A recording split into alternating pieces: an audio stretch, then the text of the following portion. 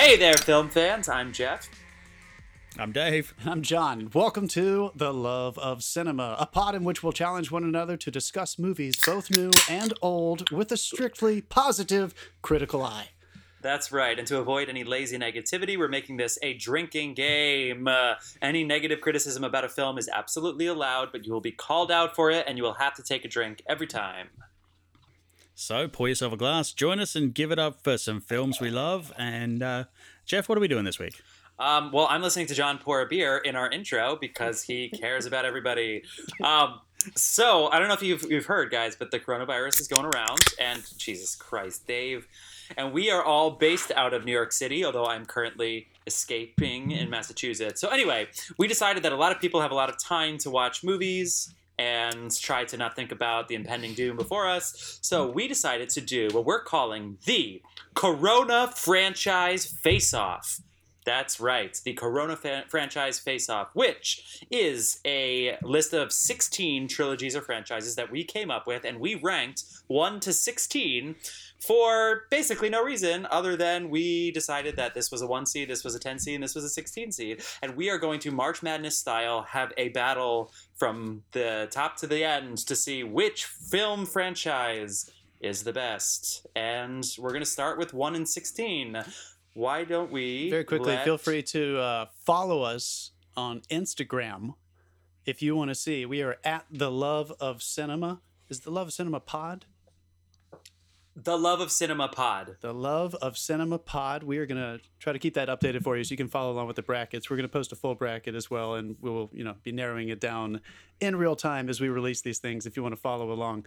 Also want to give our usual shout out to our usual beer provider. He's not with us this time, just like in our last episode. We're trying to play it safe here in New York City, so we did not pick up the beers from Mr. Carlos Barroso, but he is our beer sponsor. That is C. Barroso Bar 2019. If you want to give him a follow on Instagram. The brews are delicious. We're very, very excited to get those back in our hands when everything's calmed down back here.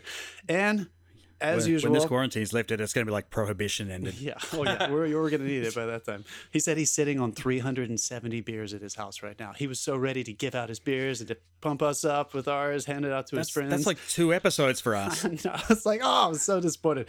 One last shout out. All the music in these episodes is provided by the artist Dasein. That's DASEIN. Give him a follow at SoundCloud /Dasein-artist if you want to give a good listen. There's free downloads available. All right.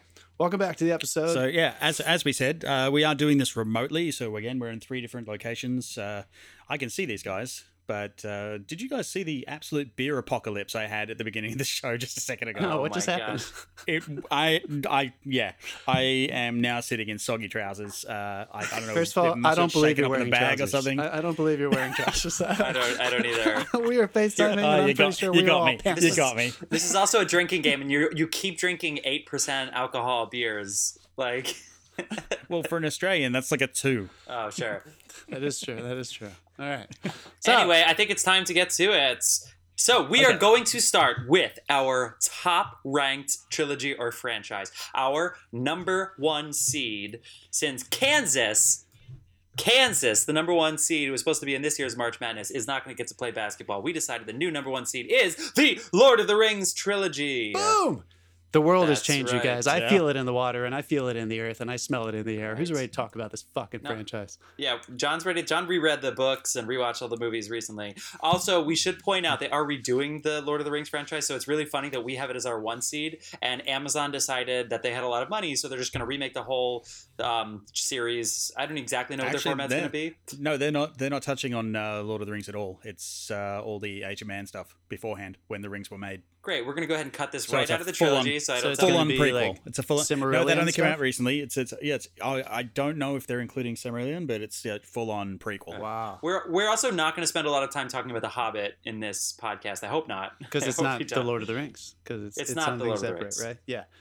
So right. Tolkien wrote The Hobbit first, Cool. and then he wrote The Lord of the Rings. So we will was only be hovering over talking that about buzzer that then. trilogy. And Yeah. I think we're going to be specifically discussing the extended versions of these movies, Yes. which are the only versions only you should be version. watching. Tisk, tisk, tisk. If you still haven't taken the journey and watched those, it is a different experience. It is the experience. It is the intended experience. Right. Although I should point out, I found on iTunes today you can get all 3 normal length movies for $20. Don't do it. Which Don't is do a it. Don't do steal. it. Lean into it. You But guys. hold out for the extended Go for it, editions, baby. I mean, Well- if you gotta do it, if you're short on life, sure. Take Well, the and quest. I'm double checking right now though, because Netflix keeps doing this thing where they put the Lord of the It's not every day. Great, there goes my sound in the background. Netflix keeps doing the thing where they release the original cuts, the theatrical cuts, not the extended versions on Netflix. So that's a pain in the ass. But people are going to find it and think that's the movie. It's not. The Return of the King, the third movie in the trilogy, I think an hour is cut out of that movie. Yeah, it's including an a hour 30-second opening sequence. That's awesome. A 30-minute opening sequence. That's awesome. Yeah. Great. We're also going to talk about the 16 seed on our bracket. We'll get to that in a little bit. And that is the Cornetto trilogy. By Edgar Wright and Yes, Simon right, Pegg. direct. Shaun of the Dead, Yes. Hot Fuzz, and The World's End. So much fun. Yeah. And for So anyone much who fun. doesn't know what a cornetto is, it's basically the equivalent of a drumstick ice cream in the US. Yeah, it's really, really fun. Great cast, great director. Everything about it's great. It is our 16 seed. Maybe it wouldn't be if we had rewatched all 16 trilogies ahead of time, but it has to go up against Lord of the Rings, which is the first thing we're going to talk about. Now, I know John's itching to get to it, but why don't we make him simmer and stew a little bit more? And Dave, why don't we start with you? I don't even know how you begin to talk about this trilogy, No, but you know what? Let's just unleash John. Let's go for it. Okay, He's, fine. he's been sitting there chomping at the bit on this. Come I'm on. drooling over here. Okay, so this franchise, this trilogy has been called many things. I think immediately when it first came out, people were already saying, "Oh, this is our generation's Star Wars," and things like that. I still think it has hung on for a lot of people. There's a lot of nostalgia attached to it because so many of us saw it when we were coming of age at some point, which is very meta considering so much of this story is about figuring out how to grow up and deal with the obstacles that are thrown to you and overcome all that stuff in the end. So I felt more like Gandalf, but yeah. yeah. Dave is the Gandalf to our group. I'll begin with this, and maybe you guys can start with this as well. I remember seeing Fellowship for the first time in the theater, and of course, this was not the extended cut. This was just the theatrical cut. So I was in whatever 7th, 8th, 9th grade. I can't really quite remember exactly how old I was, but I had not was read so drunk. The Lord of the Rings at the time. And I remember when I walked out of that theater, I already loved movies as much as any other kid. I'm definitely from that video store generation. So, all my friends loved watching movies in general. This was a very tangible feeling I had when I walked out of the theater. I remember thinking that I actually believed it was so good that I actually left the theater wanting to believe that Middle Earth was a real place. And knowing that I was so thankful that in a year or two, or whenever they were going to release Two Towers, the second one, that I was going to get to go back and live with them again. And I think that just speaks to the incredible achievement that this is. There are so many books made into movies. It definitely had a profound effect on people. I remember, and just to bring it up quickly, the Hobbits didn't really like them. Yeah, drink. But at the end of the Hobbits, when we got to the end, Peter Jackson should drink for the Hobbits, actually. I was sitting there at the end of the Hobbit, and I suddenly realized that we're not going to be visiting Middle Earth anymore, and I teared up. And the only answer is Like, to start Lord of the Rings over again. Yeah. That's the only answer. So yeah, I remember thinking that I just never had been affected by a story that way. So one, just story, but also filmmaking. Everyone knew the PR. They did such a good job. The way they filmed this, for anyone who really doesn't know, is one of the only times, I think the only time this has ever happened, where the initial pitch was to make it into a single movie, and then they said, "All right, no, fuck it. We want to do this, but we want you to make it into 3." That's what New Line came back with, and they were like, "Great." And then they funded them to film it all at once.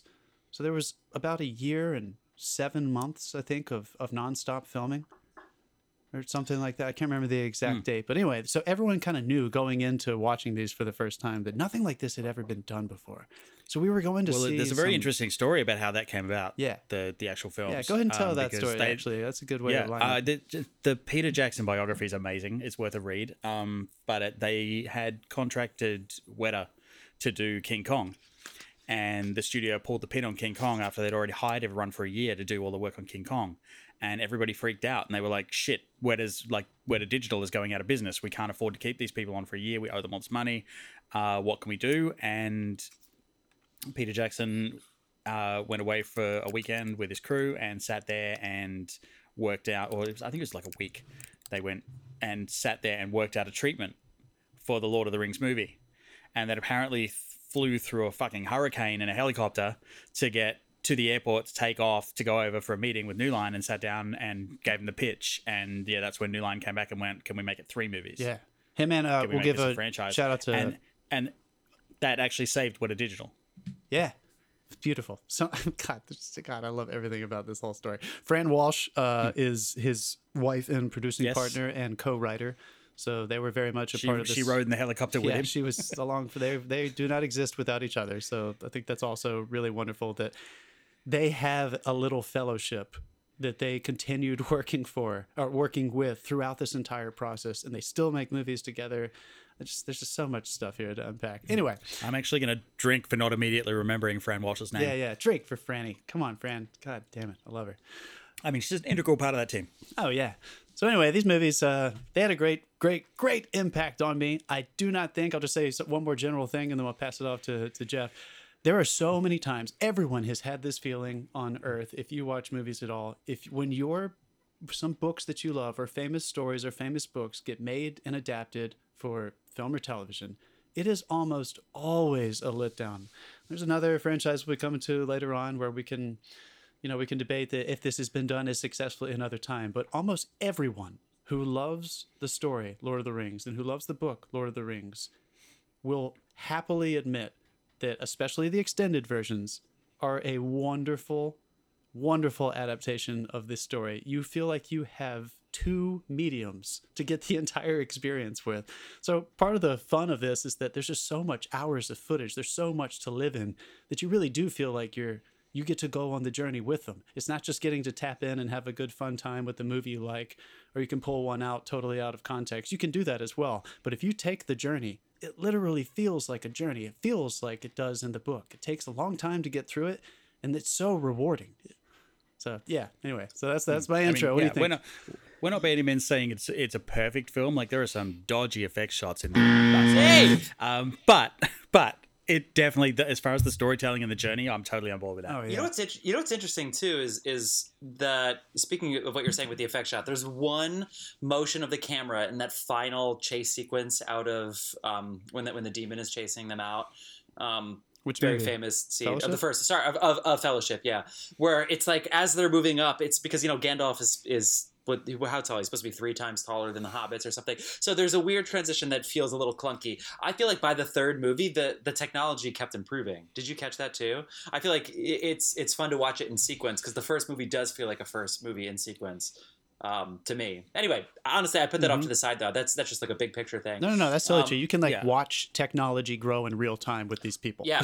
With these films. It's fucking trippy. Yeah, it's like, oh, okay, that didn't work. Let's invent something else for next week. Yep. And once again, like, it's just so meta. I mean, they were having to do that in the journey as well. I've done the walkthrough Weta. These guys are amazing. Yeah. Oh yeah, you did the Weta tour. Yeah. What I would say about this movie is I really enjoy like transcendent film, like the kind of thing that you watch and you're taken to that time and place, wherever that is, whenever it is, right? It doesn't happen very often. I thought Game of Thrones did it for 6 seasons and then certainly did not after that. But like this movie is the ultimate. You watch this and you are, when they go to Hobbiton at the beginning, and Frodo is reading or writing underneath a tree, and then he sort of sees Gandalf come in, and he runs after Gandalf, and the music is playing. You transport, and it is like I want to spend more time in the Shire, which unfortunately this movie they just because of circumstances they sort of have to leave the Shire quicker than in the book. In the book they spend a little bit more time there, which is it's really fun. The way they talk, just little things like they don't say 111, they say 11:1, like little tiny things like that add up after a while where you just kind of get sucked in. Even the singing, they're constantly singing all the time. They're eating and smoking pipes the whole movie. Like within seconds, it just makes sense and it seems like a place that you want to go. And the real achievement in this is, as John was talking talking about at the beginning, they had a year to plan for pre-production. They had a full year. So they literally planted Hobbiton. So that land is not CGI'd really at all. They actually planted plants that would be colorful, in bloom, that would make it look as picturesque as possible. All the exteriors of the houses, like Bilbo's houses with the weird giant round door, all of that was actually built into the ground. This wasn't just the set that was built up and destroyed later. You can go today, and it is still in the exact same form that it was then. It is stunning. It's picturesque. It's one just of us has delight. actually gone there, isn't that? Yeah, Dave. Right? Yeah, I was there last year. I walked around Hobbiton. They have actual horticulturists who work there. They work on site. Wow. These guys are like protecting the natural fauna that are there, but they're also growing all the stuff. The bar, like the Green Dragon Inn, Yeah. is for real. It works. It's a working bar. You can get beer there. Is actually the finale of the tour if you go. The only thing I think that isn't still real is the tree on the hill above Bag End. Wow. Oh my God. Oh man. Jesus. But yeah, I mean, but Jeff, even just and- what you said yeah. right there, like that is just an immediate proof that the storytelling is working. Because how badly do you want to stay in the Shire? What are we fighting for? By the time you leave the Shire, you don't want to have to go on this journey, but you have to save that thing that you want to get back to. You're already right there.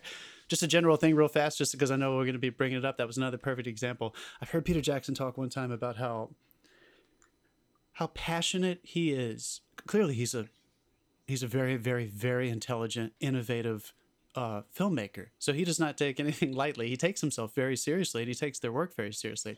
I heard this interview one time, though, where he was saying that he feels like he's on a bit of a crusade to defend escapism. And I think this story is a really perfect example. I mean, he's not just adapting some tale. This is one of the greatest fantasy stories ever told. One of, for a lot of people, I think it's one of their favorite stories ever told. It's just got all the ingredients of the hero's journey that you're looking for. So we had that to work with. But just in general, trying to stay true and to try to prove to people that it doesn't have to be based in spectacle and sentiment. Escapism doesn't have to be based in those two things. It can be based on all of the real elements of the struggles of life, and it'll be heightened even further than that. I don't hate Steven I'll give you an Spielberg, example of his. but I don't hate his those bigger attention to spectacle detail. filmmakers. Hold on, I don't hate those guys by any means, but there are some times that I feel like I'm watching major Hollywood productions that are clearly meant for escapism, and I can have a lot of fun in the theater. That is still something we should all be trying to do. I like having fun in the theater. I do enjoy the spectacle, but why is this movie or these movies different? This stuff gives me all of that, plus something so real that every time I watch it, I am a little more changed because of it. I'm not just having fun. I am struggling with them, and I'm having fun, and I get to enjoy the final catharsis of actually pulling through with all of those people. So hats off for the crusade against escapism. Dave? I feel like we need a little bell for John. For escapism, excuse me. Not against. To give you an idea of how detailed Peter Jackson can be, when you are walking around Hobbiton, I really suggest you go.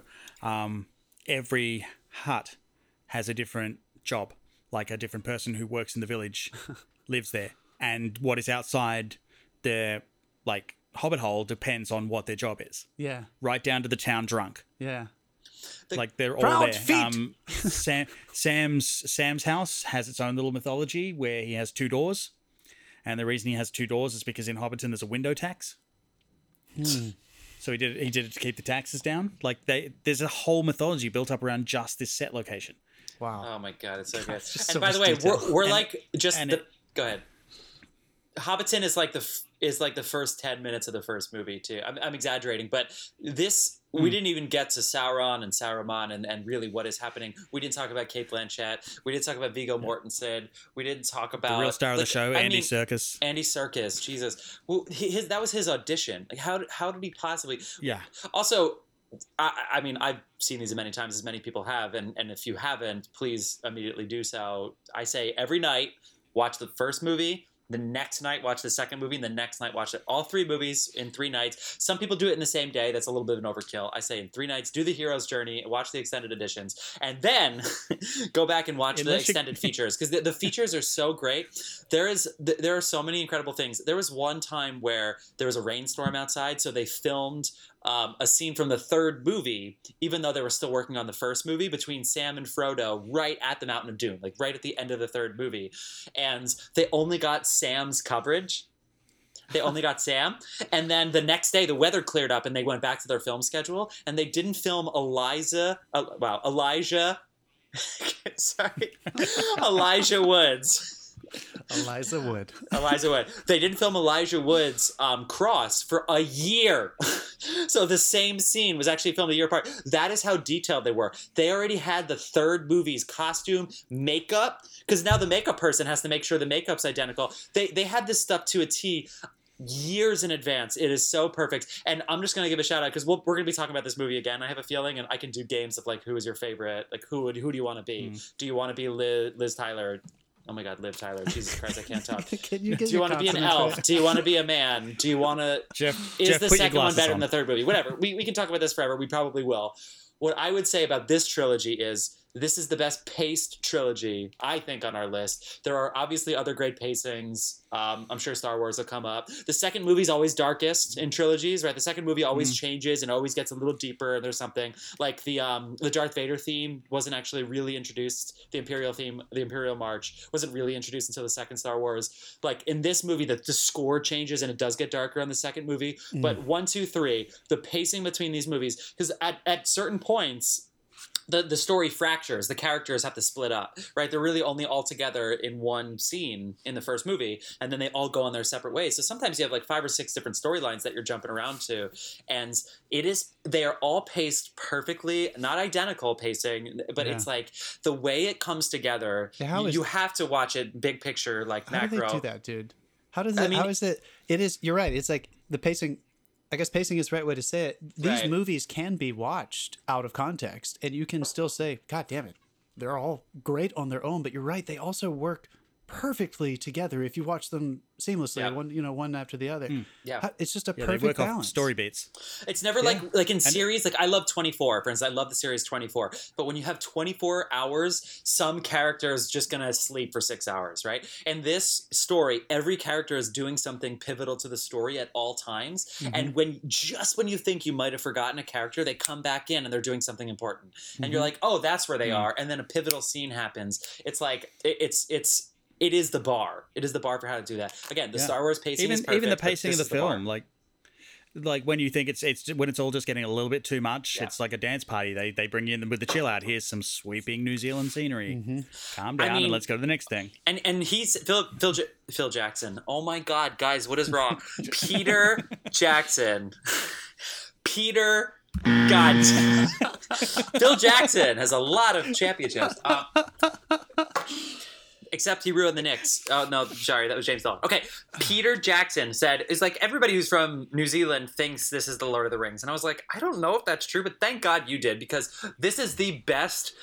I don't know if it was actually B-Cam. I have no idea how many cameras they had going on at once. There were days where Peter Jackson was like 4 different locations. Killed it, dude. That second unit, I don't even... Here's what I want to know. Here's who I want to talk to. I want to talk to the labeler. I want to talk to the person whose job it was to label this footage. It was like...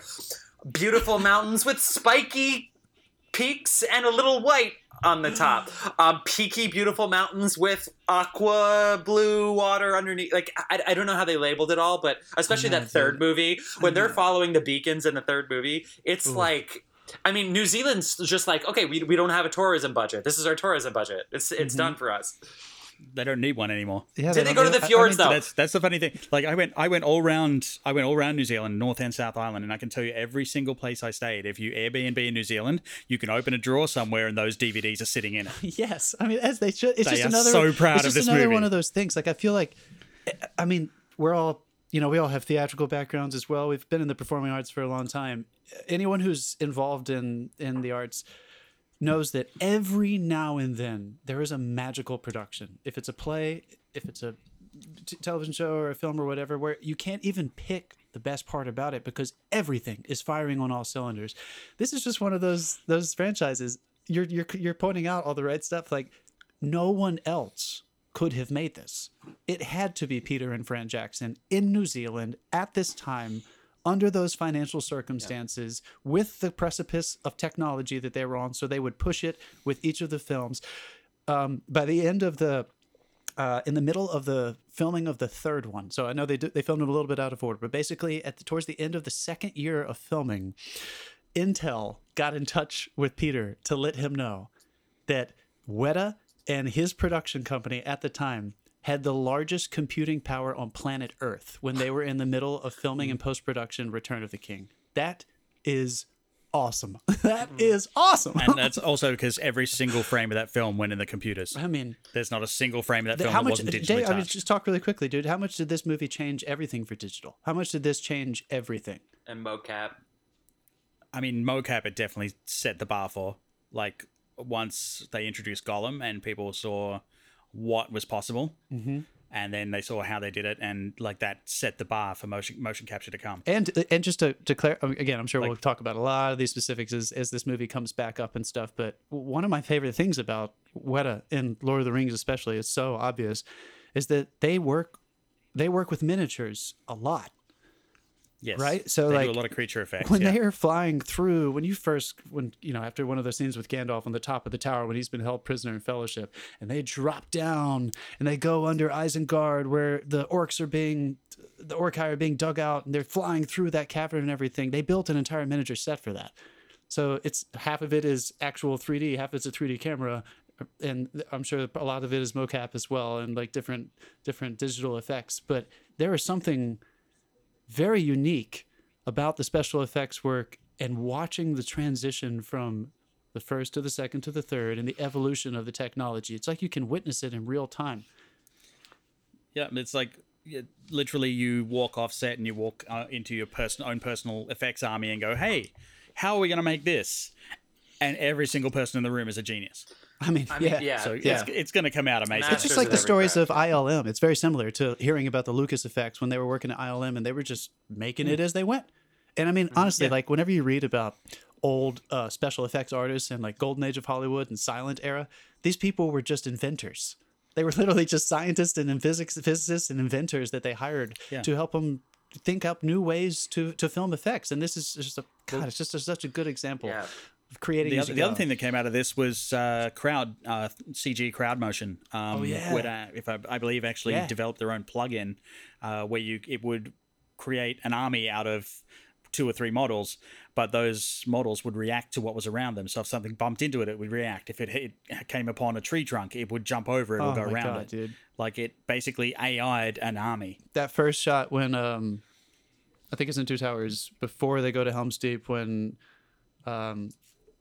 what's the assistant guy that had the Rohirrim King under his spell, and then he's back at Sauron's place. He's at Isengard, and he's like, "But my lord, there is no such army." And then Sauron walks out. I can only see him as Suda from Voyager, or the guy from Deadwood. He's so good in that. But anyway, when they walk out on that balcony, and you see 10,000 orcs and Orcai in league right there. I mean, that had to have been a special effects shot. And it just some of it was the army. That's awesome. I knew the Helm's Deep was a lot of that was actually practical. I knew they had like 300 people on set all the time dressed in Orcai outfits, but it's just absolutely incredible. We're sitting here talking about the special effects, but I mean, it's just we could talk about any aspect of it because it's also good. The special effects just rose to the occasion and complemented what was already a great story. All right, one more. Right. I'm going to throw in one more. Take away from it. What do you guys think?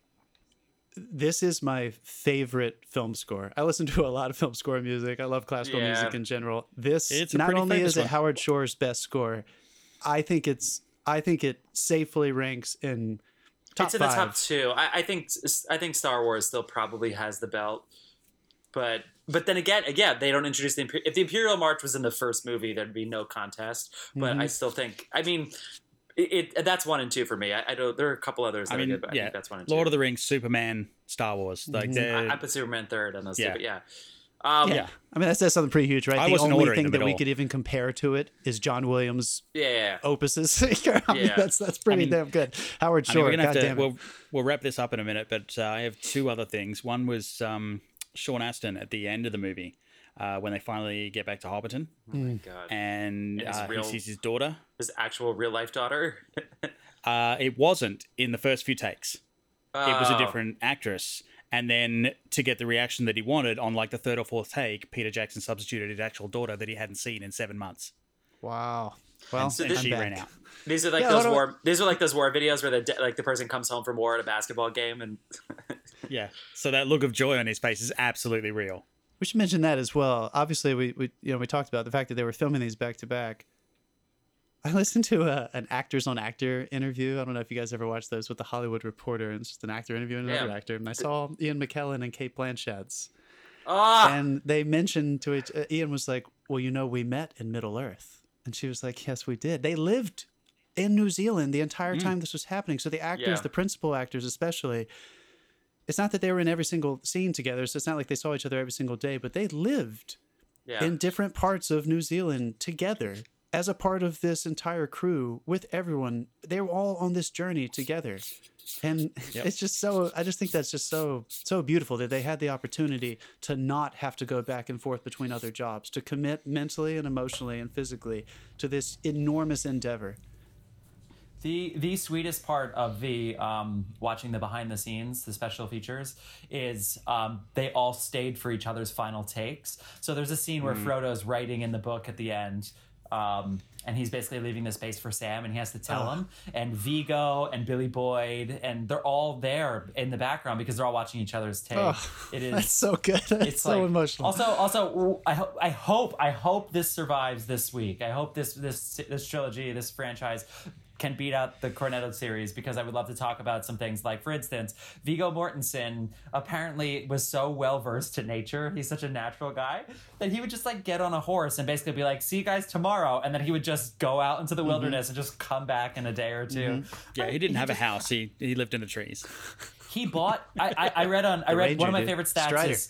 One of my favorite stats is he bought the horse. I think he bought Eowyn's horse and gave it to Eowyn's stunt double as a gift. Oh, that's like neat. Who does that? What actor gives another actor a gift for? Usually, like the studio or especially these movies all made $900 million a piece, which in today's money would be like 1.5 billion, because this is almost 20 years ago now. This movie.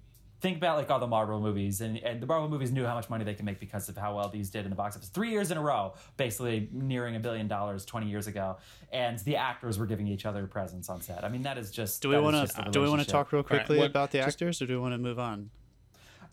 We should move on, but it wouldn't be a Lord of the Rings discussion if we didn't bring up Giant Eagle Gate. The one criticism that everyone has of this is, why didn't they just fly the eagles to Mordor? Right. Fuck you. Yeah, that is not okay. It's so about the journey. Tolkien refers to this as a eucatastrophe. He has gotten tons of criticism about this in his career. Why didn't they just in the first place? That's the whole fucking point of this journey. By the end, if you make it to Aragorn turning around and saying for Frodo, and you don't understand that the entire reason we went on this was because of the faith in the cause, that there was no choice but to move forward. The Eagles would not have needed to come help if there wasn't a reason to come help. It's not because somebody asked them casually at the very beginning of this. It wasn't a preemptive thing. They joined the fight at the very end. So I feel like it's almost like a manifestation. It's I don't know. And also, I'm Sauron. I'm a giant flaming eye hovering in the sky. I'm looking for my ring. Oh, what's that in the horizon? Giant fucking eagles. Boom, end of humanity. Yeah. He wins. Also, you can see them a mile away. Yeah. I love the Harry Potter movies. I really do. They are on our list. We are going to talk about them. J.K. Rowling borrowed/stole as much as possible from Lord of the Rings. First things first, Dumbledore is Gandalf, but also Fawkes, the Magic Phoenix. You could make that exact same argument. Mm-hmm. Well, if we have a Magic Phoenix, then why don't we just use the Magic Phoenix? His tears bring people back to life. He can evaporate you into midair. Why don't we use the Phoenix more? And it's because the exact same thing. Help is always there for those who. Yeah.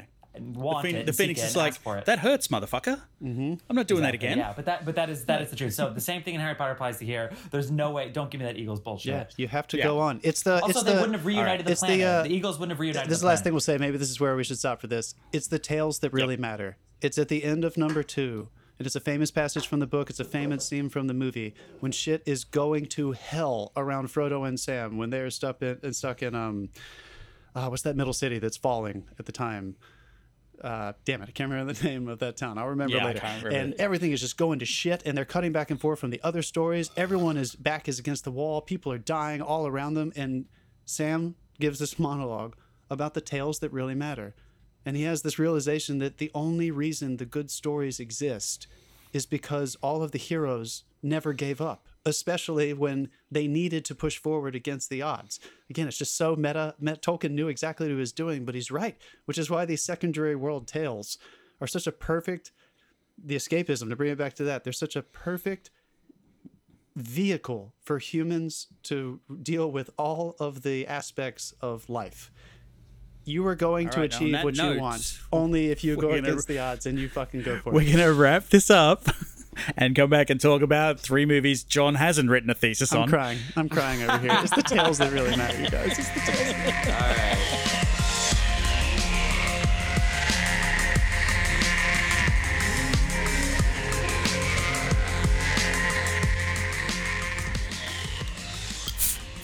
And we're back. We're back. We're back, baby. So we certainly hated Lord of the Rings. Man, what a piece of shit. I'm kidding. Oh yeah, we didn't give a parental advisory, but I don't even think we've cursed yet. So just so you know, we're probably going to curse. No, I cursed. Oh, yeah, Dave I did. cursed like a motherfucker. What are you talking about? That's right. Okay, I don't cool. fucking curse. Okay. All right. So parental advisory, you're warned 30 minutes into the episode. So we are now going to talk about our 16 seed, the Cornetto Trilogy, which, as we mentioned earlier in the episode, all 3 episodes were directed by Edgar Wright, written by Simon Pegg and Edgar Wright. All 3 trilogies basically and Nick Frost contributed. Nick Frost contributed, and he basically plays the sidekick in every movie. There are a lot of people who make an appearance in all 3 movies. Martin Freeman is one of them for sure. His role starts out really small, and by the 3rd movie it gets bigger. Anyway, Bill Nighy turns up, I believe, in most of them. Who does? Bill Nighy? Bill Nighy's definitely... Is he in Hot Fuzz? He's definitely in Shaun of the Dead and World's End. Is Eddie Marzan in more than one? Eddie Marzan. Anyway, so we're going to talk about the 3 movies, which are 2004's Shaun of the Dead, 2007's Hot Fuzz, and 2013's The World's End. All comedies, and the only real thing they have in common besides the creators and the creative team and some of the cast is they all eat the Cornetto ice cream, or at least mention the Cornetto ice cream in the 3 movies. Actually, there's a couple more things as well. So in every single movie, someone tries to jump over a fence and fails. Yeah. Oh, right. There's a lot of running gags in these movies. Yes. It becomes fun to look for the running gag. Exactly. There's always a group that are doubles. There's always, Right. So we're going to look at them as a trilogy. We're not going to look at them as individual movies, although the watchability and rewatchability of these movies is very high. So if you're bored, you want a good British action comedy spoof, possibly otherworldly that's thing. the other warning we should give. This is British comedy. This is British comedy, yeah. Comedy. Who would like to kick off the discussion of this trilogy? I don't know how you do it without separating movies, but we'll see. Who wants to dive in? Do it, Dave. You love these movies. I'll dive in. Great. Edgar Wright is hands down one of my favorite directors ever. Like Scott Pilgrim is top 1 of my he's fucking awesome. favorite movies. It's my favorite. I will pretty much invest money in anything the man makes. He's never made a bad movie now or in the future. No, he hasn't. This is way on the other end of the scale. This is an absolutely ridiculous homage to 3 different genres of films. Yeah. And like they cover the zombie film. They cover. I'm not going to give away the other. Everyone knows Shaun of the Dead's a zombie film, but World's End has a twist in the middle of it where it just goes sideways. Yeah. And Hot Fuzz is the same. It's like a build to it. They get to it, but like I think my favorite is the World's End twist. I love Shaun of the Dead. That's probably my favorite of the 3, and then it would be World's End after that. These guys researched the hell out of this. Like they sat there and watched so many cop films. They watched so many zombie movies. They watched so much sci-fi to just be able to take the piss out of all of it. They basically took what they saw in these movies and accentuated it to ridiculous proportions. And in one case, added a bub crawl, Yeah. It's actually, so they all were around. By they all, I mean Edgar Wright, Simon Pegg, who's the lead in all 3 movies, and Nick Frost, who's basically the top supporting character in all 3 movies. They're all around the age of 30 when they make Shaun of the Dead, and they had all already been on, I think Edgar Wright and Simon Pegg especially were on a sitcom called Smashed. Yes. It's called Yes, I think it was called Smashed, like 99 to 2000. Spaced. 99 to Spaced. 2001. And then they started developing and writing Shaun of the Dead right afterwards. £4 million for Shaun of the Dead, £8 million for Hot Fuzz. And Hot Fuzz was made not too long after Shaun of the Dead. And you would think that was a pretty big success, pretty big surprise success, made tens of millions of dollars around the world. And they still only got an £8 million budget. And they just made the use out. They made the best out of it. But there is some storytelling in this that is beyond what most comedies are. So first of all, Simon Pegg's the main character in all of these movies, and it follows him like perfectly. I would say American comedy for the most part. It's all about scenes, it's all about lines, it's all about gags, it's all about crazy scenarios. This is a much more slow burn. So we follow Simon Pegg's travel sequences whenever he's moving. The one from Shaun of the Dead is actually what really got the movie famous, to me at least. I remember he basically goes out in the zombie apocalypse and he has a lot of personal stuff that's going on that's introduced early in the movie. And he doesn't realize the zombie apocalypse is going on around him. And he's going to get the Cornettos for his roommate, Nick Frost, which is really funny that he's hungover as shit. He's very hungover and he's walking around. I mean, there's a scene in the movie where they're like, oh, why didn't you guys get a room? And he doesn't realize that it's not people having sex. It's actually a zombie eating another person. So it's just a whole spoof on it. It's an action movie. It's not about the lines. It's not about the jumpy, laughing, like hysterically, like milk coming out of your nose stuff. It is just, it's impossible to take your eye off it because you're with them the entire way. Also, one fair warning, once you watch this movie, you will never be able to hear Queen's Don't Stop Me Now. Yeah, without thinking of people laying into zombies with pool cues. That's Shaun of the Dead. There's Don't Stop Me Now, and then it ends with ooh, you're making me live. Yes. Yeah, a lot of good Queen songs in Shaun of the Dead. I don't know how they had the money for all of those Queen songs on a $4 million budget. Right. But... This is all three of these movies. Why do they work so well in their comedies? And I think it just begs the question: what makes a comedy more than just a scene or two to quote with your friends after you've seen the movie? Right. All three of these movies are about growing up. They're about dealing with how to become a better version of yourself. Simon Pegg's character, in different ways in each of them, is resisting change. He's resisting maturity. He's resisting moving on from his parents in Shaun of the Dead. His girlfriend wants him to grow up. Hot Fuzz, he was picked on all the time when he was a kid, so he became a cop that is, a fucking asshole because he didn't have any friends who helped him mature. It's about him maturing with the help of making friends in the new small town in Hot Fuzz. And The World's End is literally about him desperately hanging on to his high school years and his golden years with his buddies who have all moved on, and about him ultimately having to face the fact that he can't keep living in the past. So it's a good example of, just like everything else in all of art, all the elements have to be firing together. The writing is strong. The acting is really, really, really good. If you didn't, these movies are not camp. I think there's I do want to make that. No, they're entirely genuine. Yeah, honestly, the reason they work is because they know that they have made a filmmaking wink to you. They want you to have fun. They're going to have fun. They're going to put some fun, crazy Queen songs in the background. You're going to be laughing, and you're going to be enjoying all the amazing editing transitions, all the amazing, hilarious action sequences. But at the core of it, characters are taking it seriously. So it is that satire? Are these just really good satirical versions of the zombie movie, the crime cop movie, and then the the sci-fi apocalyptic movie kind of thing? They take them so seriously that you allow yourself to, I don't know if it's you or if they do it for you, but by the end of each of these, there is always a final scene where Simon's character has to realize, I can't be like this anymore. And you actually are rooting for him. And you actually do care.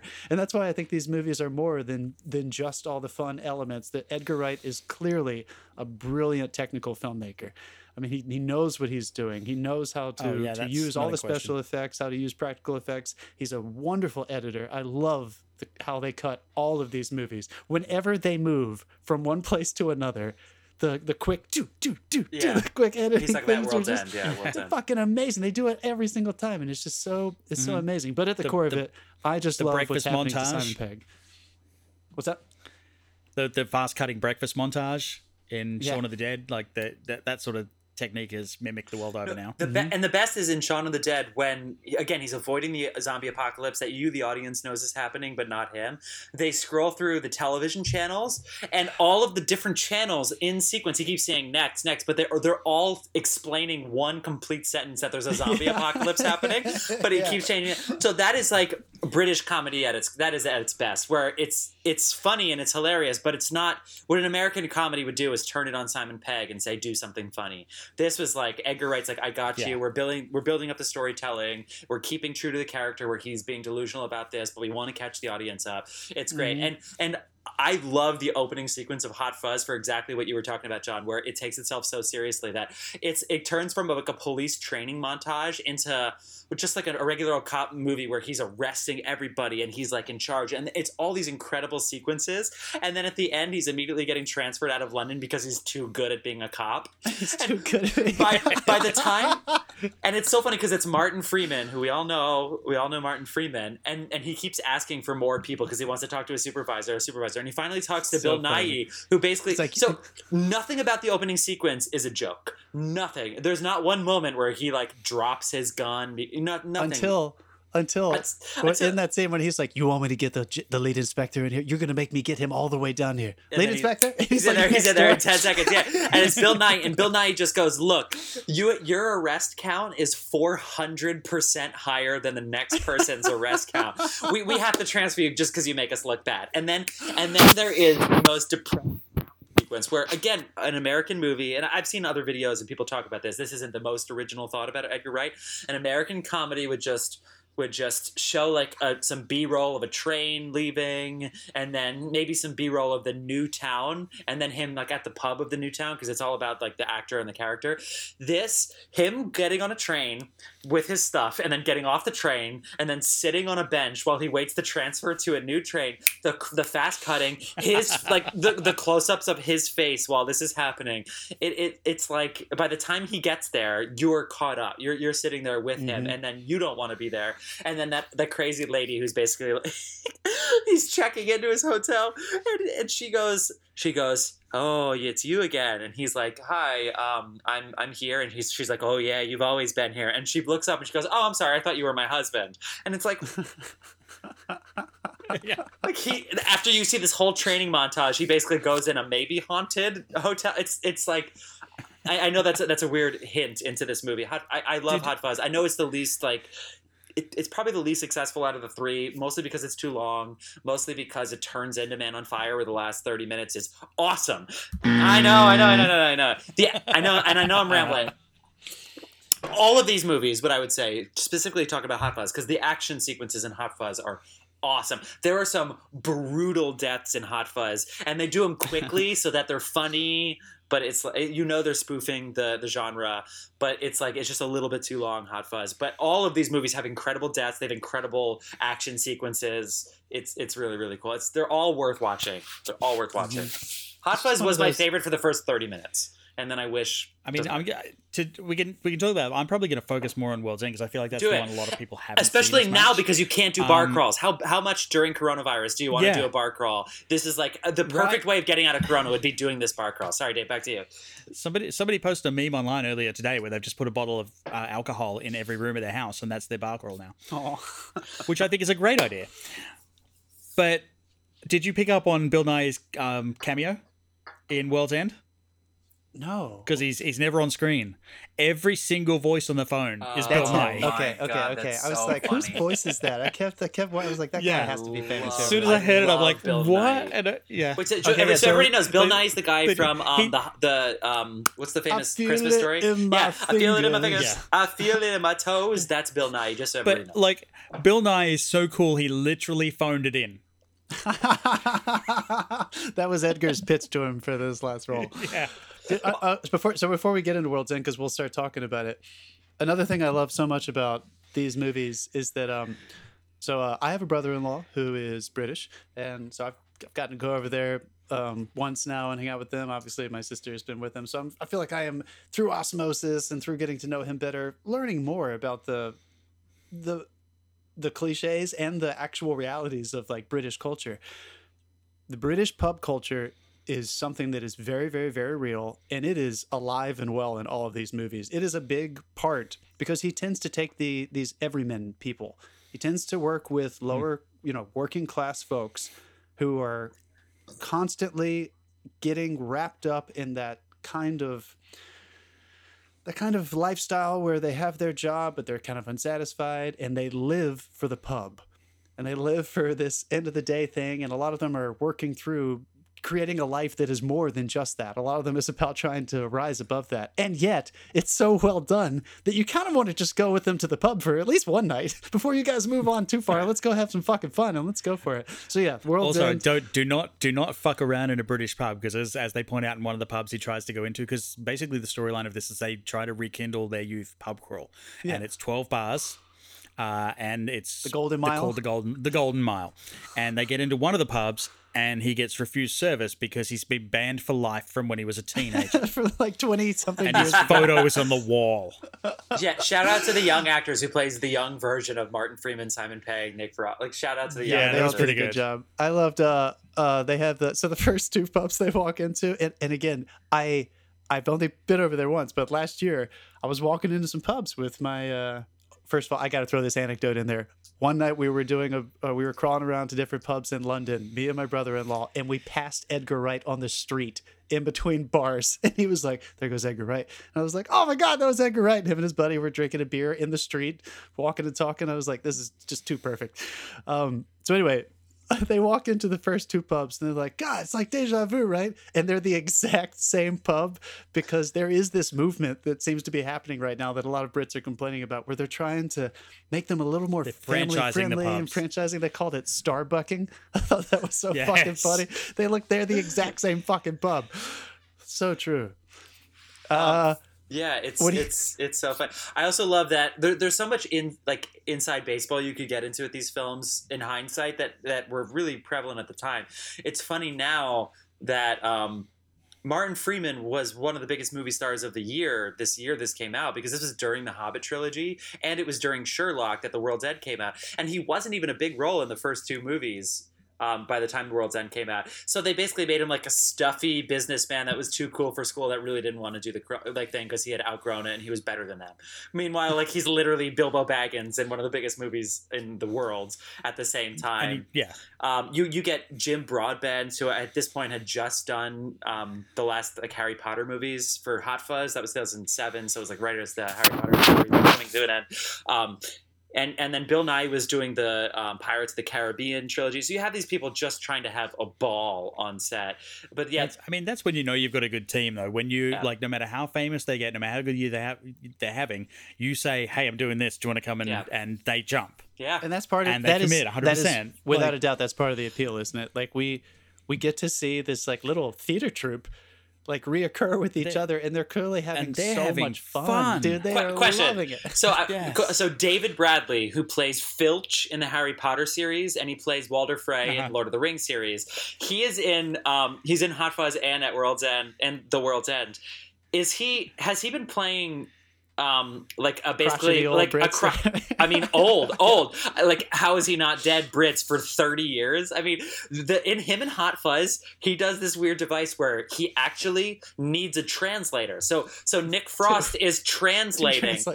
Nick Frost is translating to Simon Pegg because the words he's saying are inaudible. He literally just says sound out loud. What a dream as an actor. You show up and you're like, blah, blah, blah.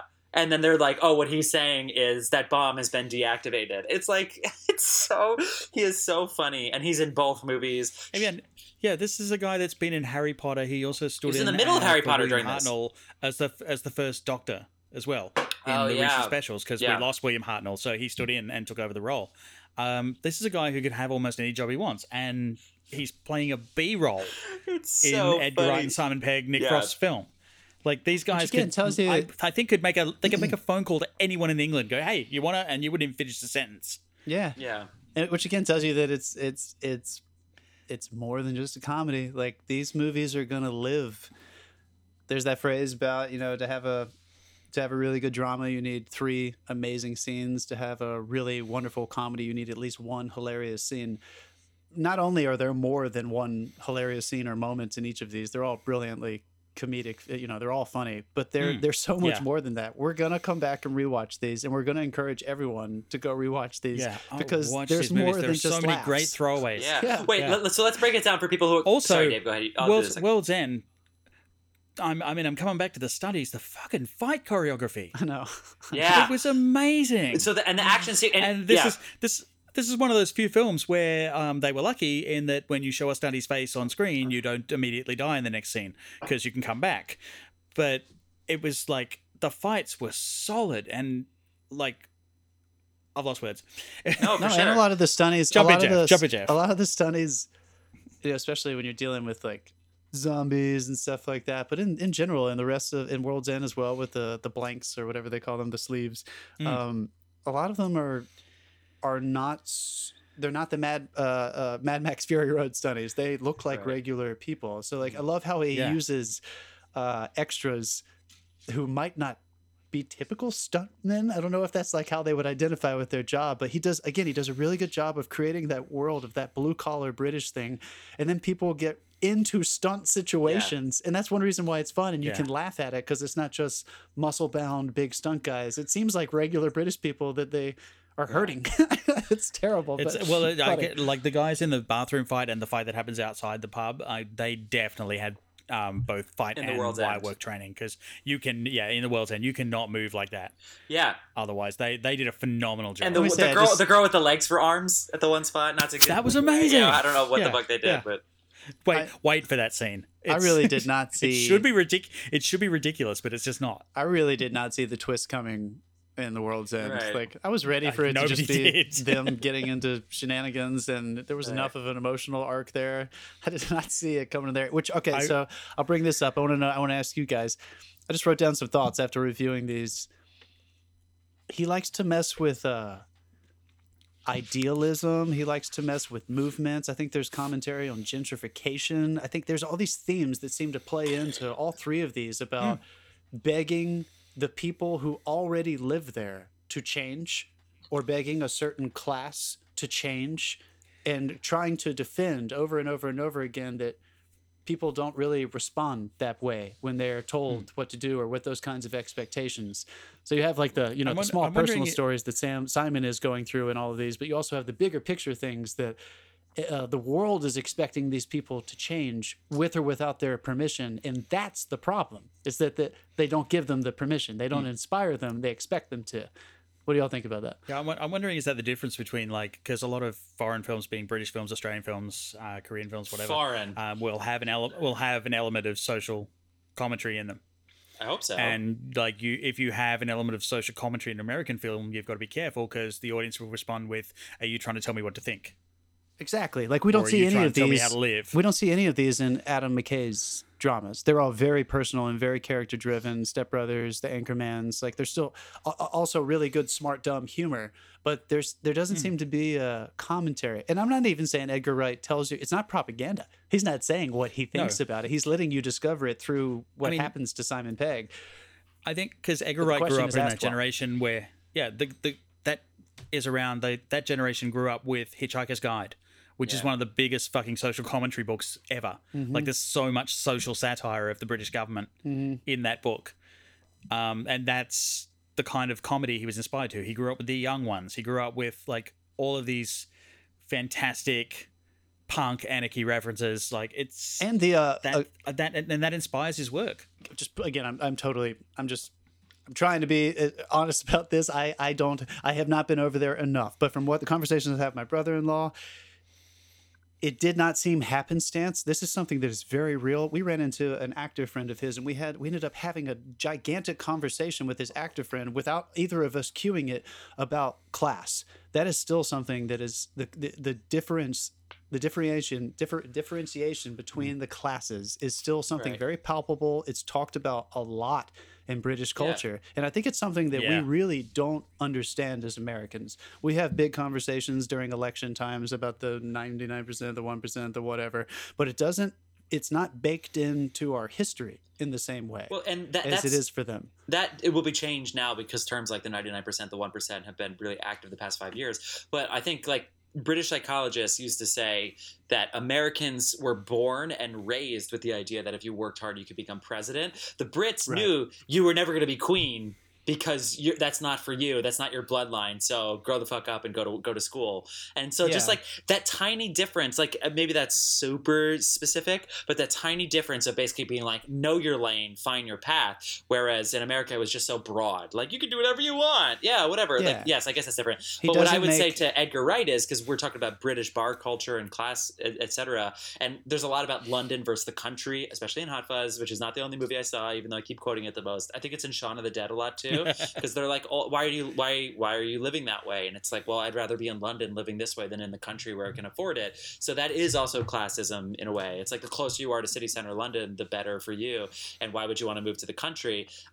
So because he's taking those on, but because the specificity of the time and place, he's not preaching to us. He's not explaining to anything to us. He's saying this is the character's circumstances, and I want to show them as accurately as possible. Even though I've never been to wherever they were in any of these movies, I not only relate to it, I'm drawn to it because I'm so curious about it. So it's like it seems so close and seems like I can touch it. Well, but there's something. Isn't there something why about... do the British hate their stepdads? And the British hate their stepdads. Apparently they hate their stepdads. Child of divorce. If you're a child of divorce in England, man, I feel so bad for you. I mean, doesn't it say something about... He doesn't make...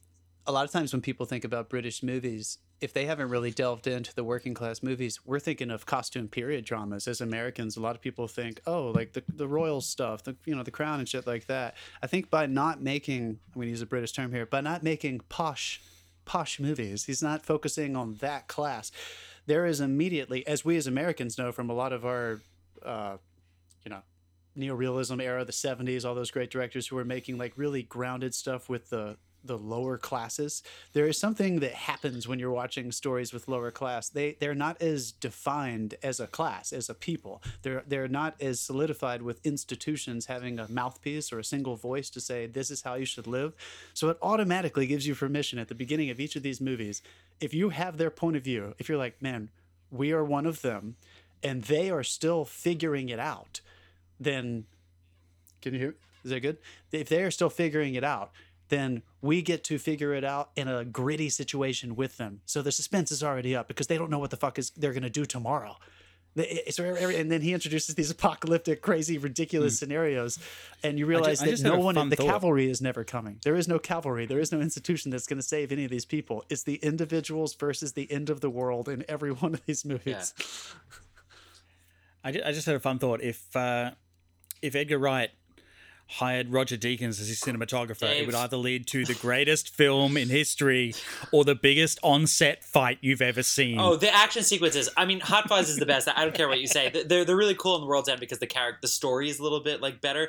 But when Simon Pegg is riding that horse down through the center of town with the gun sticking out, and you know that they are gonna blast $1 million on every like 10 seconds of whatever is about to come. Like it is great. It is great.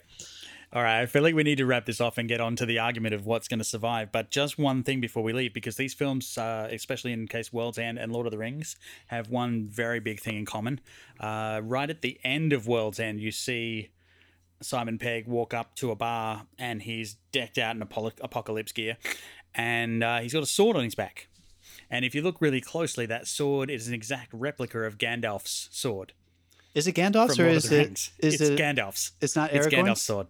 Did Martin Freeman steal it from New Zealand when he flew back to film this movie? Probably. He said, "Look, I have to make scale for a film. I have to leave the Hobbit trilogy for a second." Yeah, it's like just give me this. Just give me this. I'll bring it back. Before we move on, are there any?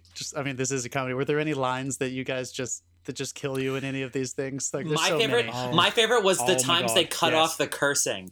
There was so many I can't explain it too specifically, but a character would be about to drop a huge curse and then they would like distract them and catch them off guard. That happens in every movie. They're like, I don't give the slightest bit of Mom, are you ready to go or what? Are you ready? Like they did it so many times. They do that a lot in Shaun of the Dead. It's so funny.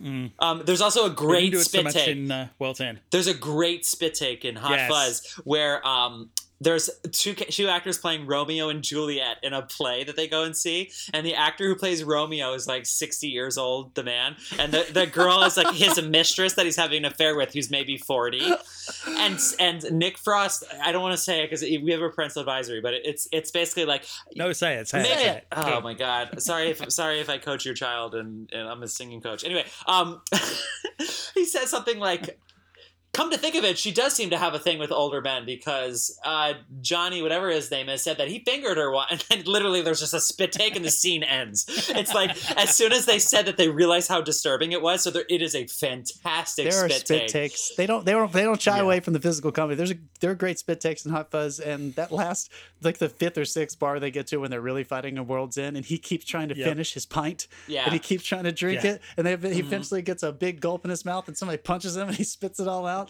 That's hilarious. Oh, for fuck's sake! Yeah.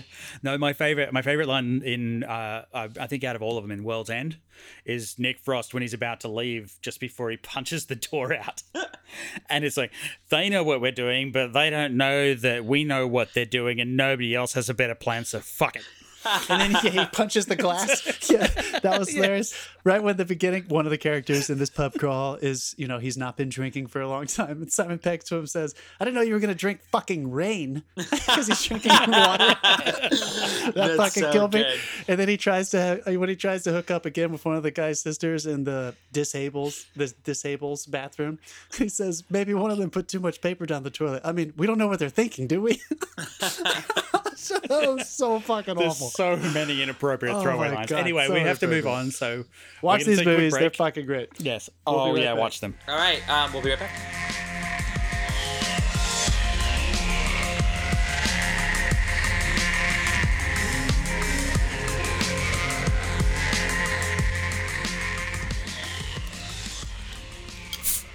And we're back. We're back. That's right. So this is the part of the episode that you've all been waiting for, where I hate every single thing about you. John, I hate every leave the room to tiny pee. Thing. He's drinking. He's pouring Coors Light like he's peeing into a public restroom. It's like 10 feet above the glass. I didn't know Coors Light. He may as well be. I didn't know Coors Light could make that much foam. Every single thing. Okay, we're back. Okay. So this is the part that everybody has been waiting for, to see what it's like when John drinks 3 Coors Lights, you asshole. Okay, no. This is the part where we decide who is going to advance. Our number 1 seed, the Lord of the Rings trilogy, or our number 16 seed, the Cornetto trilogy. Why don't... like... Come on, man. Like, this is in the middle of... I'll let you finish the sentence. All right, way to blow out your microphone, ass. Okay, so why don't we do this? Because we praise these movies, and we believe that if anybody is at home and you have coronavirus isolation stir crazy syndrome, you should watch these trilogies. But now that we've said that, let's pick them apart a little bit, because right now we praise them so much. I need to see what's going to take somebody. What's going to take away from somebody advancing? So why don't we start with Lord of the Rings? What didn't work for you, or what could have been better? John, I'm going to start with you because you would literally write a doctoral thesis on this tonight if you could. Man, that's a tough one. What could be better about Lord of the Rings? The only thing that sucks about Lord of the Rings is that they're not even longer and there's not more of them. Get the fuck out of here. There's Dave, I wish we could mute John. There are some special, as we were praising in the first half, the evolution of the special effects. There are some effects in Fellowship, and there are some early introductory things with Gollum that, they get so polished by the time you get They are just shitty. And drink. All right, so let's start. Fellowship. I love so much of the effects in that movie that this one, I think, stands out for a lot of people as one of the times where you kind of are like, that just didn't kind of feel like the rest of the effects. And it's when Cate Blanchett, you would have a queen, and she goes all crazy when Frodo tries to give her the ring. I've never I don't hate that part by any means. It doesn't bother me, but I think the effects on that are kind of weak. And I know we're not talking about the Hobbits. Yep. You know what? I don't want. You're done. I get it. What do you mean? It. No, when you see, hold on, wait. That's all he can find. When you see where they go with her, I know it's not Lord of the Rings, but if anybody who saw the Hobbits in the Battles of the Five Armies, when she has a very similar, when she kind of turns into that heightened version of herself, and she's super powerful, and she's fighting what will become Sauron and the Hobbits, and you can see the difference in technology that 12, 14 years had made. It's not even comparable. So that's one of the only moments for me that I'm just like, no. If only The Hobbit was on our list. Sorry. Dave, what do you think? All right. Considering we had a rather lengthy discussion last week about, the last podcast about breaking your own rules, including the laws of physics. Oh, no, Let's Dave. cover Legolas jumping up falling rocks. The rocks are falling. Legolas is falling. He jumps from falling rock to falling rock like he has some friction there. It's like, that's not how physics works. I mean, John, that is literally like a cheat. I don't know if they break the rules, though, because that's how he always moves. But I will agree that... No, I don't know if I'm gonna agree with that. I do have a criticism for the character. That is one of my least famous, Legolas. My least favorite. If you're a huge fan of the books and the story, I do think they kind of took some of the weight and the humanity out of Legolas and Gimli. They kind of turned them into a little bit of comic relief, which is very entertaining when you're watching the movies. Yeah, but there is a lot more to them in the books. They are not comedic relief in the books. And I'm not saying you have to love the books, but I do think if you have the full palette, if you're watching and reading and you get obsessed with this story, there is something that feels less than about the way they portray them in the movies that I think I would have appreciated watching them be a little bit more than just the one-liner banter back and forth. And the action stuff is pretty ridiculous. For Legolas in general, right? It's pretty ridiculous at all. When he jumps on that fucking elephant at the end... Really, really, really cool. Elephant. Yeah, the elephant. Isn't that what they call them? Yeah. When he jumps on that thing at the end, it's kind of like, how many months do you think it took to make that sequence? And I don't know if it was super necessary for us to see him do that. Okay, fine. What I would say is I love the films. It took me 2 or 3 watches to get on the tree sequence. I got the global warming parallels, which is funny. This is a long time ago. The trees are great. The Ents are great. I love the history of that. I love the lore. The more I learned about them, the better. But the first watch, I was kind of like, I don't know. I feel like the whole world's about to go to war. Was that a theatrical cut watch? Because it is tough to swallow in the theatrical cut. In the theatrical cut, it's definitely touched. The theatrical cut cuts out important things that are like, especially mostly with the trees. Yeah, all the stuff with the trees and Sauron. The compositing of the guy sitting in the trees could have used a bit of work too. And sorry, Dave. Yeah. So there's that, and then what I would say, this is minor, and I have said this before, and people have contradicted me. I'm like, you're right.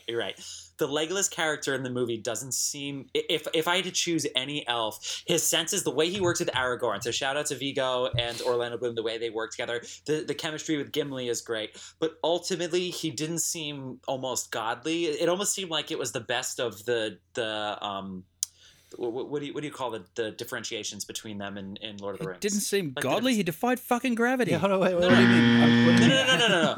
The character itself just seems...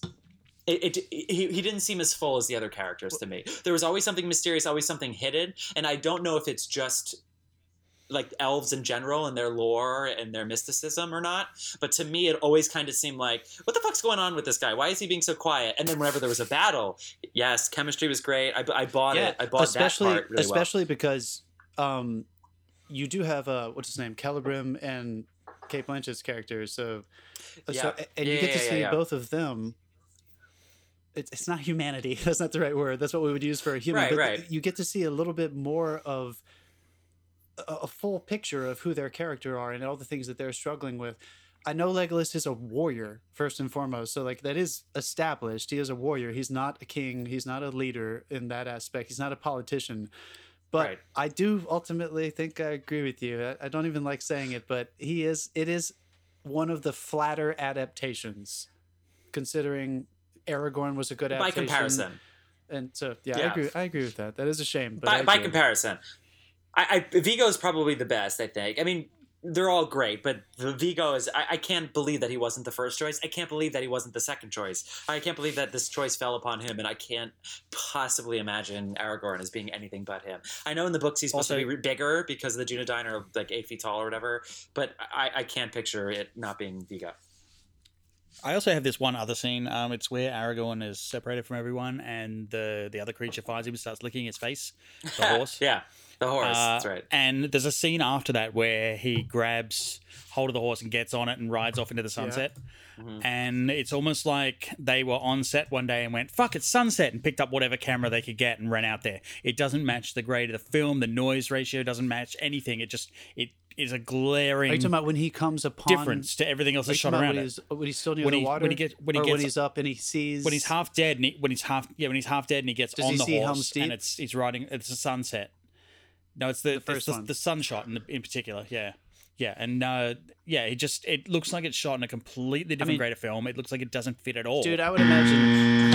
Again, I'm sure your eye is even better for this stuff, but just the way we were talking about the way they had to shoot this thing, I'm sure there are lots of things like that are not quite consistent because I'm sure they shot out of sequence for so many things. Yeah, it's just this one was really glaring. They didn't even try to fix it. Wow.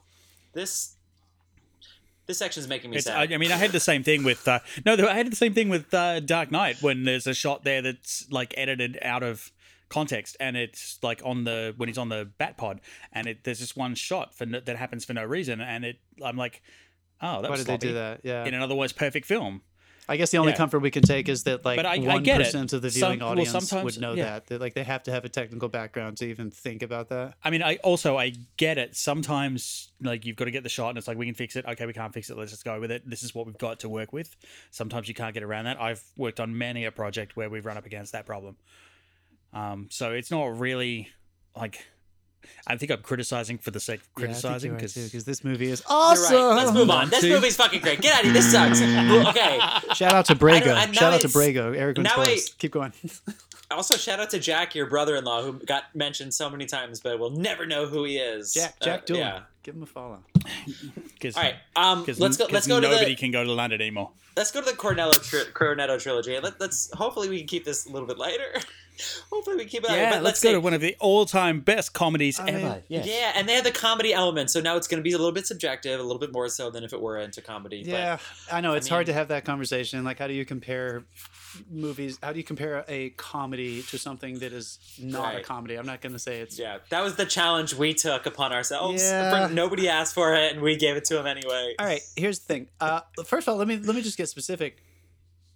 You already said it. I think the last 30 minutes of Hot Fuzz is not even close to the first hour and 20 minutes of that movie. Yeah, it's right. Drake. But that was like I said, Man on Fire, and I love Man on Fire. But the movie turned an hour in for him to become the Man on Fire. The first half wasn't the Man on Fire. The first half was the man recovering from fire, and then it was Man on Fire. That's what happened to this movie. It said, "Oh, we know how to do an action movie," and for a while it was playing the comedy, like the almost satirized like element of that, and then the last half hour was like, "Watch us do this." I think I'm going to kind of spin what I said earlier.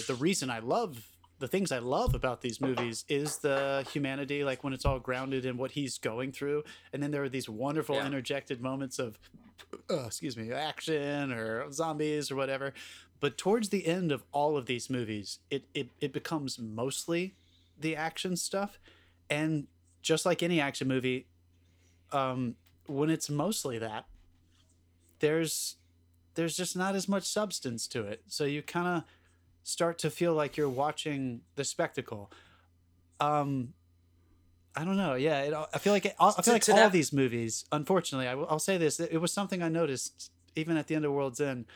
All of them left me feeling like the beginning and middle of each of these movies was stronger than the ending for me. I don't know if you guys agree with that. I'm drinking.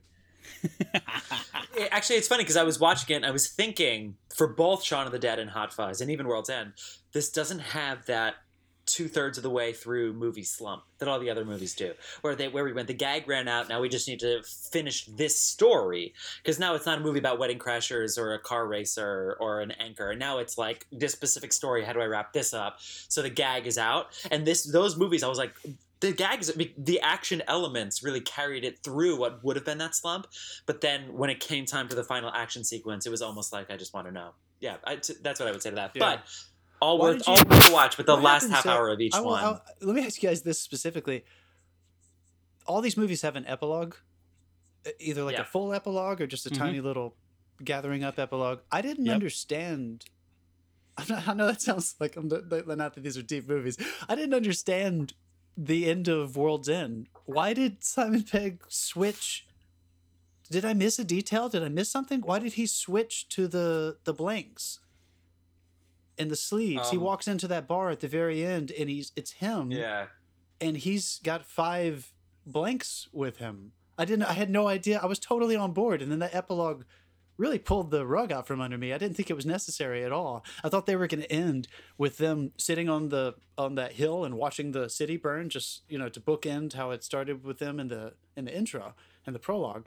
Right. And then it went on to that, that voiceover telling, and I just didn't quite understand that last part. And it was just another reason. I had remembered feeling the same way about Hot Fuzz and a little bit about Shaun of the Dead, although that one was so small, I didn't mind it. It was strictly comedy. Yeah, what happens with World's End? I'm actually asking now. Why did they switch him? Did I miss a detail? No, I think he just found something to fight for, but they really didn't communicate that. I think I just wanted to do it. It's probably Martin Freeman walked on set and went, "Hey, I've got Gandalf's sword. Why don't we fucking do this?" And they made it up on the spot. All right, let me try to turn that around for just a second. It's actually, that sounds like a criticism. It's actually a trap, unfortunately, that great movies can fall into. The rest of that movie was so entertaining and so good that this criticism seems to stand out in my mind, and it kind of left me with a little bit of a bad taste, because the rest of it up until that point was so tight. There was absolutely nothing wrong with the rest of it. The good things about comedies I'll give you, it did feel tacked on. Yeah, but the good thing about a comedy is the end of the movie usually doesn't affect the rest of the comedy. I don't care what happens at the end of it. Happy Gilmore. I'm gonna go ahead and watch it again just for him to go to the mini golf place. Like, I don't care how it ends. I don't care if you beat Shooter McGavin. Anyway, okay, so guys, we have come to the moments of the podcast. So we are gonna do this. We're shooting this during the 2020 Corona outbreak. We are going to do this not like a proper election. We're going to do it like a caucus. So you can change your answer if somebody gives a compelling argument and pulls you to their side. So do we want to take a vote first, and then we'll make our compelling arguments, or do we want to? Let's go one by one. Okay. Everybody has their answer, right? Yes. Okay, which movie is going to advance? Okay, well, let's start with, because I have a guess as to what it's going to be. John, would you like to start? Lord of the Rings, 100%. I love the Cornetto trilogy. I do not want to discourage anyone from watching them. They are so much fun. And you know what? They're end of days movies. And I don't know if anyone else is watching a bunch of end of days movies right now, but I am. And I'm having a good fucking time. And this is a really carefree way to enjoy yourself and watch those movies. But I am absolutely voting for Lord of the Rings to continue moving on in this tournament. You're not selling it. So I don't know. Okay, yeah, okay, you're right. Dave? I'm sticking with Cornetto Trilogy. Oh my god, you're going to put the pressure on me? 70%. I just want to point out that this motherfucker. Yeah, there was some convincing arguments there. The answer is that I support Amy Klobuchar like 50%. I just want to point out that this motherfucker went on his honeymoon to New Zealand and literally carried his new bride over the precipice at Bag End, and this fucking asshole just voted for Cornetto Trilogy. Sure, or maybe Therese. And I just had my 6-month anniversary. Oh, no. Maybe it's been 6 months. Holy shit! What have I done? Congratulations. Maybe she just really wanted to see the fjords, and Dave was like, no. Only if we go to Bag End, baby. Only if we go to Bag Ends. The fjords were nice. Go see those two. I need to touch Bilbo's door. I kind of want to know, why are you going with the Cornetto Trilogy after the conversation we just had? I just feel like Lord of the Rings, for all that it was, the storytelling was great. It's our number one seed. Production-wise, it didn't age well. Ooh. And Hit the buzzer, you fucking asshole. Hit the buzzer. you bastard. Everything else can age well because of Lord of the Rings. Are you talking about special effects? We did. Is that what you're talking about? We did. Just like the visual effects and some of that stuff. The storytelling aged really well. But the more I watch it, the more I see like things that were missed and glitches and things like that. I mean, yeah, it's an epic series of movies. But Edgar Wright, like I said, is my favorite director ever. I'm going to lean that way. I mean, Peter Jackson is a close second. But at the moment, I'm leaning. Yeah, Phil Jackson is. I am curious if you have any 11 championships. I am curious if you have 11. any. I know this would be speculative, but I am curious if you think that was because of literally just because where technology was at the time, or if that was maybe some human error that they made because of the way they filmed it all at once and it was a little disorganized. Actually, quick sidebar. I just had a text pop up on my screen from my wife going, "Don't talk about New Zealand. I can hear you." Thank you, Therese. Thank you, Therese. Shout out to Dave's wife. She can't hear us. Shout out to Dave's wife. Thank you for defending Middle Earth. She knows. Yes. Shout out. She'd move back there in a second if she could. Incidentally, one little quick side note while we're there. The log they hide under in the first movie. You know, it's in the middle of a park in Wellington. What? Where the rider, the black it's in rider, the middle comes of the, over? In the middle of the city. where they're hiding from the Nazgul. Yeah, it's in the middle of the city in a park in Wellington. Amazing. See, movie Again, magic. these location scouts. Movie magic. Okay, I've changed. Lord of the Rings. Lord of the Rings. These location All right, so scouts. it didn't hold I've up for changed you. my The vote. production value didn't I've hold up. changed Jeff, my give vote. us your vote. I'm saying Lord of the Rings. No, I've changed my vote. I've changed my vote. He changed his vote. He's changed his vote. We're 3. It doesn't matter. It's a sweep. Here's what I would say though, because we've praised Lord of the Rings a lot. These the Cornetto trilogy, they're really great watches. 2 of them are on Stars or Hulu Stars if you have the extension, which would be Shaun of the Dead and Hot Fuzz. The World's End you can rent. I think The World's End is a great movie to watch now. Because you can't go to bars anywhere, as far as I know. Also, so it would be cool to like be kind of. It's like it's now all of a sudden it's a nostalgia piece, even more so than it was before. But here's the thing: I would try to watch Shaun of the Dead. Absolute classic. I would try to watch Shaun of the Dead first, and Hot Fuzz is They second. also just reenacted that scene online from quarantine. Say that again.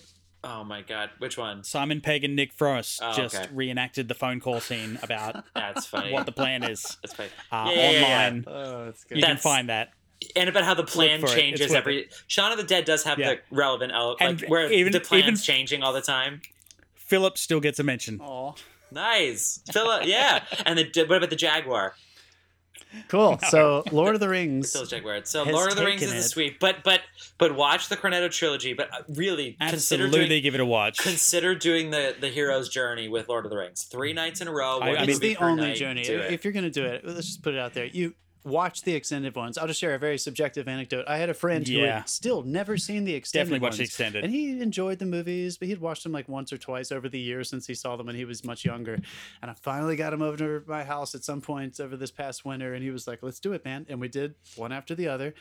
And he had an enormous experience, and he could not stop expressing the difference that the extended versions made. It turns it into what it's supposed to be. So this is one of those things. I know some director's cuts get released and everyone says, do you really need to watch it's that? like the extended version of Batman versus Superman. It's an amazing film. Get out of here. Dave, buzz yourself, because you know that was sarcastic, so buzz yourself. Okay.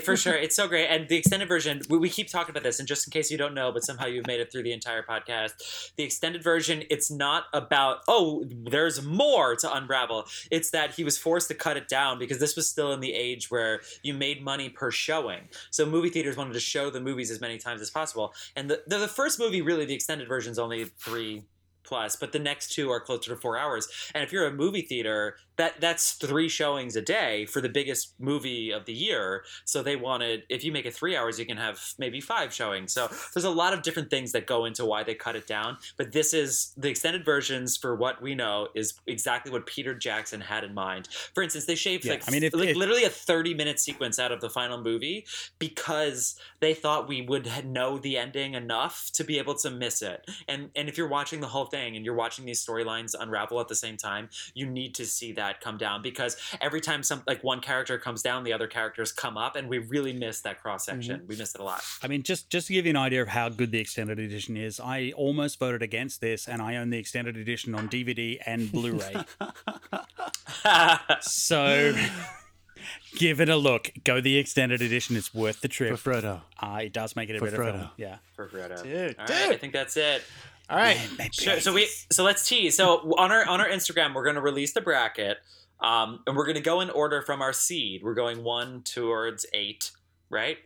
So our 2 seed is next week. Now, I know you're all sitting there thinking, what is the 2 seed for trilogies or franchises? Oh, There's this is going to be hard. I will say we've mentioned, I think, all of our top 4 already in this podcast is a hint. So that's it. We mentioned all 4. We decided, for no reason really, but we decided that our number 2 trilogy or franchise, we decided is The Godfather. That's what we decided. If you have other thoughts, please send us a review. Instagram, Apple Pod. We're on Twitter. We're on Facebook. Well, we are personally, at least. You can find us. Yeah, if you're John's dad, it's the 5th star. The 5th star. Yeah, it's 5 stars. The John's dad. 5 stars. So next week, we'll see. Maybe Godfather will lose to our 3rd or 4th seed, which may be a franchise that you feel what is superior and what is Godfather going up against next week? Godfather is going up against. For some reason, we buried the comedies in the end of this list, so we'll see. Because I think I'm going to have fun rewatching this, which is the Austin Powers series. That's right. Too. We are going to compare the Godfather Versus series Austin. to Austin Powers. Which one is? Everybody drink. Which so one excited. is better? Which one will advance? baby. Which one will compete with Lord of the Rings to find? I mean, it's going to be the great, ultimate 'cause- question. I finally have an excuse to watch The Godfather. You fucking asshole. Dave, can you imagine? Can you imagine if David ever see The bastard. Godfather? Sacrilege. Anyway, that's right. All right, thank you so much You have for 1 tuning week, in. film We had a fans. great time. We hope you had a great time. We are really looking forward to the next several weeks of going over these things. We want everybody to stay safe out there, stay responsible. We are excited to see Send you back. screenshots of you watching these movies. We'll tag you. We'll share it with our friends. Yeah, please play along. Yeah. Please play along. We're hoping everybody Play will along. want to do this with us. We got plenty of time on our hands. Let's watch some good movies. Tag us in your screenshots at the Love Invite of us to Cinema the watch Pod. party, whatever. Yeah. Invite us to the watch party, although we can't go because of quarantine. But virtually, No, maybe. you can have online watch parties now. Virtual Exactly. watch parties. Get the Chrome plugin. FaceTime, Google Hangouts, Chrome plugin, Zoom, WebMX. See you guys next week. All right, y'all. Okay. I'm back.